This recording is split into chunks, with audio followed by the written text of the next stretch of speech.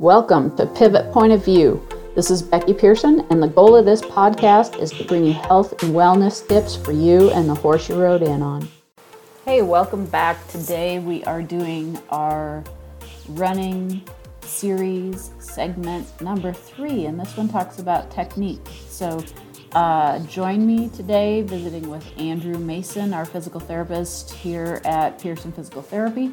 And we talk a little bit about when you're running, your best techniques to avoid fatigue and to be able to run further, faster, with less pain. Enjoy. So let's talk a little bit about technique. So as I was running this morning, I could feel certain muscles maybe getting a little bit more fatigued, like my quads if I was trying to stride out a little bit further. And so I've watched you work with a lot of the athletes on the treadmill, and we have a great software program that you use that Andrew puts people on the treadmill and can give them live, real-time feedback and TV screen ahead of them to have them watch their technique. And so it's been really interesting for me because I'm not a runner. So I kept trying to think of the things that and so trying to think of those things, and it was really interesting because then I was less fatigued in some of those muscles that I think I revert back to. So what would be some things that you would tell a beginner runner as far as what they should think about when they're, because there were fads of like toe running and different things like that, and so people might be a little bit confused. Yeah, and it is. It can be very overwhelming and not know where to go. And so, having done athletics, and I think, I mentioned initially, I really don't consider myself to be a true runner. I run a lot, and it's almost more like what you're talking, where because I like the technique stuff and this idea of how should we do it, how should we tweak it, is I've gone through all this myself of knowing that I've had shin splints and all this stuff, and how do we optimize this so it feels good, it's fun, but it's also effective. And so, I went through the same stuff, and I think I have the benefit of one, doing athletics for a number of years, working with a number of athletes, going through physical therapy school where we dive into biomechanics and stuff like that. But still, even in physical therapy school, you don't get a lot of in-depth gait training stuff. You can go and we can learn more from all these different people that are in it more, so you can go get some extra classes that you can take or lectures that you can go to. But there's just a dizzying amount of information if you go online. So what I've tried to do, and because I've played around with this over the years with different athletes, is sometimes you're just overloading them with too much. And like you said, the forefoot running versus heel strikes, that kind of stuff, that's definitely one that is always a big dilemma. In general, we try to just kind of narrow it down to a few bullet points, and that's what I've tried to do when we work with athletes here. The first thing I think that's great is just think about your posture, and think about that you want to be tall. The old finger string or rope through the top of the head, and you pull it up and it makes you nice and tall. That's a good place to start because it pulls your hips underneath your shoulders. It gets you out of this mode of looking down at the ground right in front of your feet. So you want to look out, a good ways out in front of you, so when you're running. The other thing is to think about not trying to overstride too much. So and this is where the video comes in real handy, is that we can show people when they're maybe striding too much, because I have to be careful about how much I tell people to move their legs a certain way, because all of a sudden it turns into a Bigfoot run, and that overstride ends up being counterproductive because it slows you down and you end up landing heavier each stride. So actually what you want is to have a faster cadence or a steps per minute speed there. So what that does is it helps to get those legs in sort of a cyclic kind of a motion, kind of like the way when we ride an elliptical machining, we're kind of always in this circular motion, or I tell people a lot, like you're on a bicycle where your feet are going around and around. And so the easiest way to think of that is just increase your steps per minute kind of a thing. And that will bring you up. And some people say, well, how do I know how fast I'm going? And we've had some people that you can actually download metronome music to where you can hear the actual beat that you want to run to, or you can find music that's at a faster beat and try to keep pace with it. So those are different ways you can play around. Everybody's kind of different in how much they want to be concentrating and listening to things while you're running versus initially, though, if you are working on your technique, you got to pay attention to it a little bit. The other thing that I think you want to do is that fits in nicely with this walk jog is that you probably aren't going to be able to do it for a very long time, at least initially. So you kind of have to do it in bite-sized chunks. So maybe a minute or two at a time, and then you go back to walking, and then you do it again, and then over time, gradually be able to do it more and more. So yeah, as far as the foot strike thing, I've tried to really get people off of worrying about that. I get them to think about their posture more, sort of that repetition of the legs going around and around and around, and then you kind of let the cards fall where they may a little bit and see. And if we need to tweak things from there, then we kind of do. A lot of times it falls into place to where they automatically start landing on their feet in the optimal place anyway, and so that's definitely a few times where we have to continue to tweak things a little bit, but those are, as far as general recommendations, that's a good place to start. And so what I was trying to think of this morning was get my feet up quicker, because that, and I think that just helped me with more hip flexion and a little bit more upright posture. It's almost like you're picking your foot up as soon as it hits the ground is what people tell you, that what it feels like a little bit, instead of letting that leg kind of hang back and drag forward kind of a thing. So what that does is that way you're kind of barely touching the ground, and then you come right back up again. So you're not spending as much time loading and impacting into the ground. Yeah, because I think when I first started to run, I was more like just trying to stride longer strides, and actually I would really just poop out quickly. It was harder. I felt like it was a lot easier to think about getting my feet up quicker. Yeah, and there's been all sorts of different, the pose technique is one that people can look at. Some people will say lean forward at your ankles, but all these they're all basically trying to just come up with a way to make you digest that information a little better. And the video thing really helps, because you can read about this and you go around and play with it all you want, but you really don't know what you look like. Right. So when you come in and we do the video and you can see yourself real time, and I always do a split screen where we have sort of the ideal or the model runners next to you. And I've worked with so many runners over the years that I have a few that I can pick from, that some of them are higher level runners and some of them are kind of the amateur runner or the recreational runner, but you can still have that really good technique even at whatever level you're at. And so if you can see yourself up side by side with that person, you're like, oh, okay, I can see how far off I am. And then after you make some tweaks, then all of a sudden it might feel kind of weird, but then you're like, oh, it actually looks pretty good. So I just kind of got to keep working on making that feel right.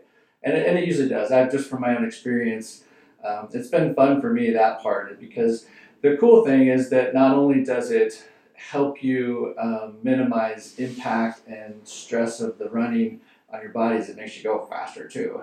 And it takes a little bit to get used to that, to find that you're not just sprinting versus going at a pace where you can go slower and longer, but you just kind of have to keep playing with that, and that's kind of one of the fun parts of it. This software, and your knowledge, it's amazing to see the transformation in people.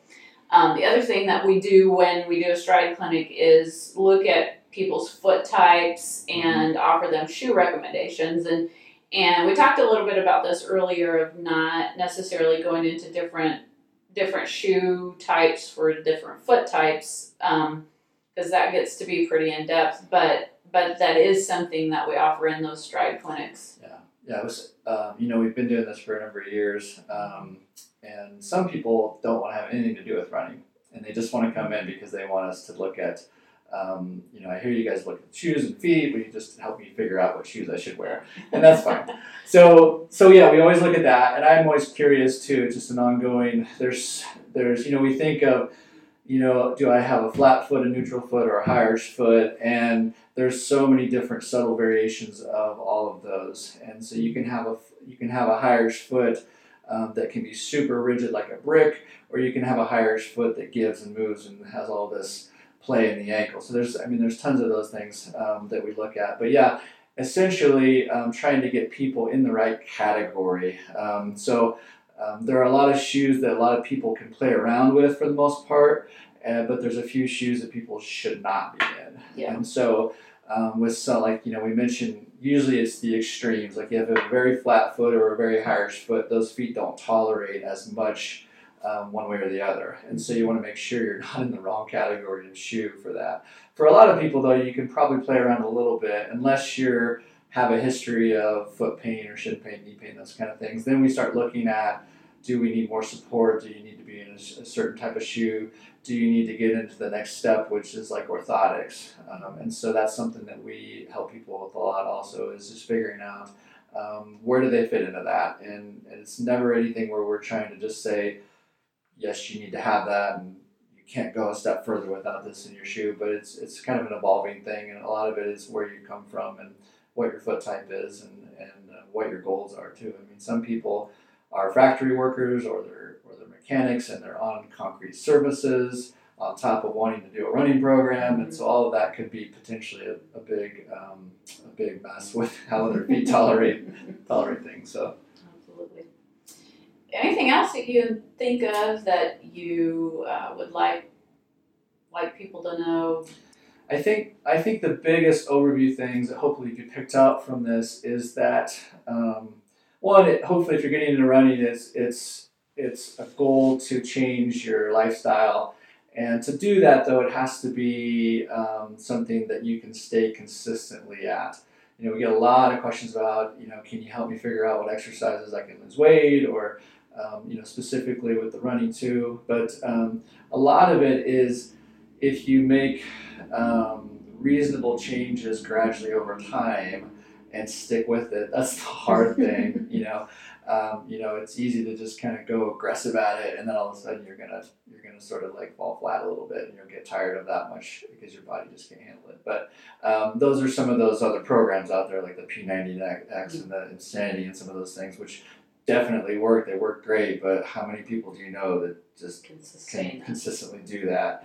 Yeah. And there's probably a few out there, but or have the time to do that. But anyway, yeah, I think the biggest thing is just to try to get a consistency in this idea that this is just going to be a lifestyle, and that there's probably going to be some ups and downs to it. I know, thinking back, you mentioned your hip. I've had so many times where I had one year where I had to just stop for about 6 to 8 months and not run, because my legs got really flared up and had all sorts of painful knots, and I just had to stop. And then I had to go back and realize, okay, I've been really bad to my legs over the years with all the sports I've done, and I had to build them back up and really get all those knots and trigger points worked out of them, and then I can start building back up with running again.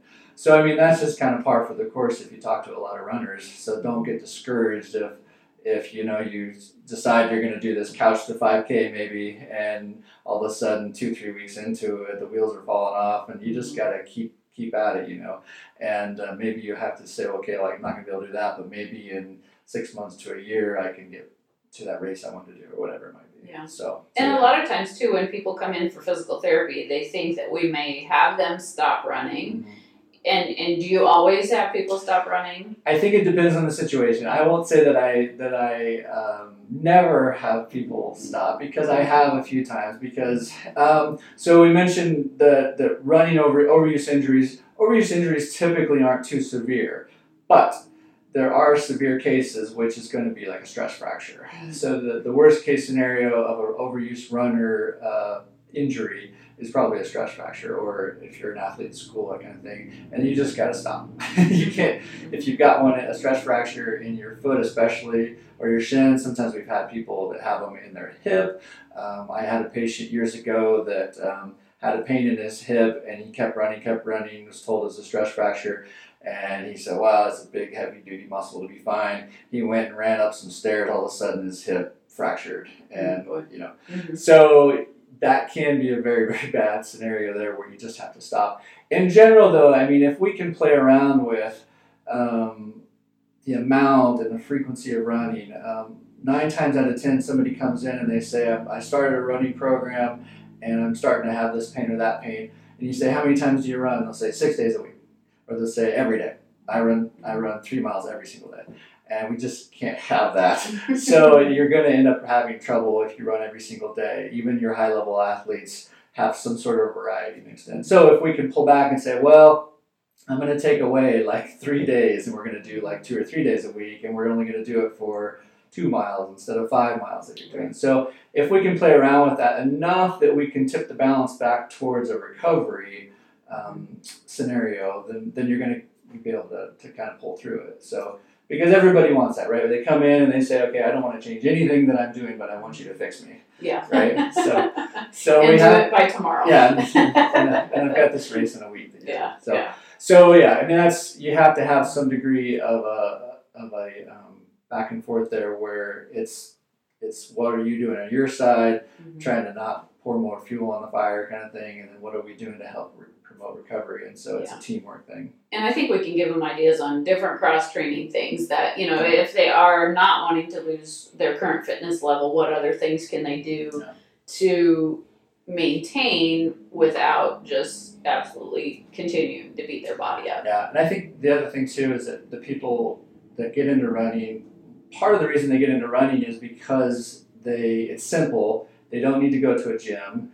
They don't need a whole lot of equipment, and they don't want to maybe buy all this equipment for their home or whatever, and so you just don't need much. So when we tell people, well, you need to strength train too, or you need to cross train too, they're like, well, does that mean I have to go to the gym and do all this stuff or sign up for some trainer or something like that? So there's lots of simple things that you can do at home where you can just do body weight or just use minimal equipment at your house to really achieve a lot, especially if you're new to it. I mean, that's really, there's really a lot of options there. So where it can be simple and it doesn't have to take up a whole lot of time either. So I hope you enjoyed today's episode as much as we enjoyed bringing it to you. If you'd like to reach out to us on social media, we are at Pearson Physical Therapy on Facebook and Instagram, and at Pivot Point Equine on Facebook.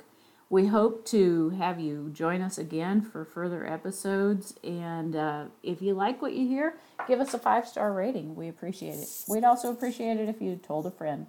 Thanks again, and have a great day.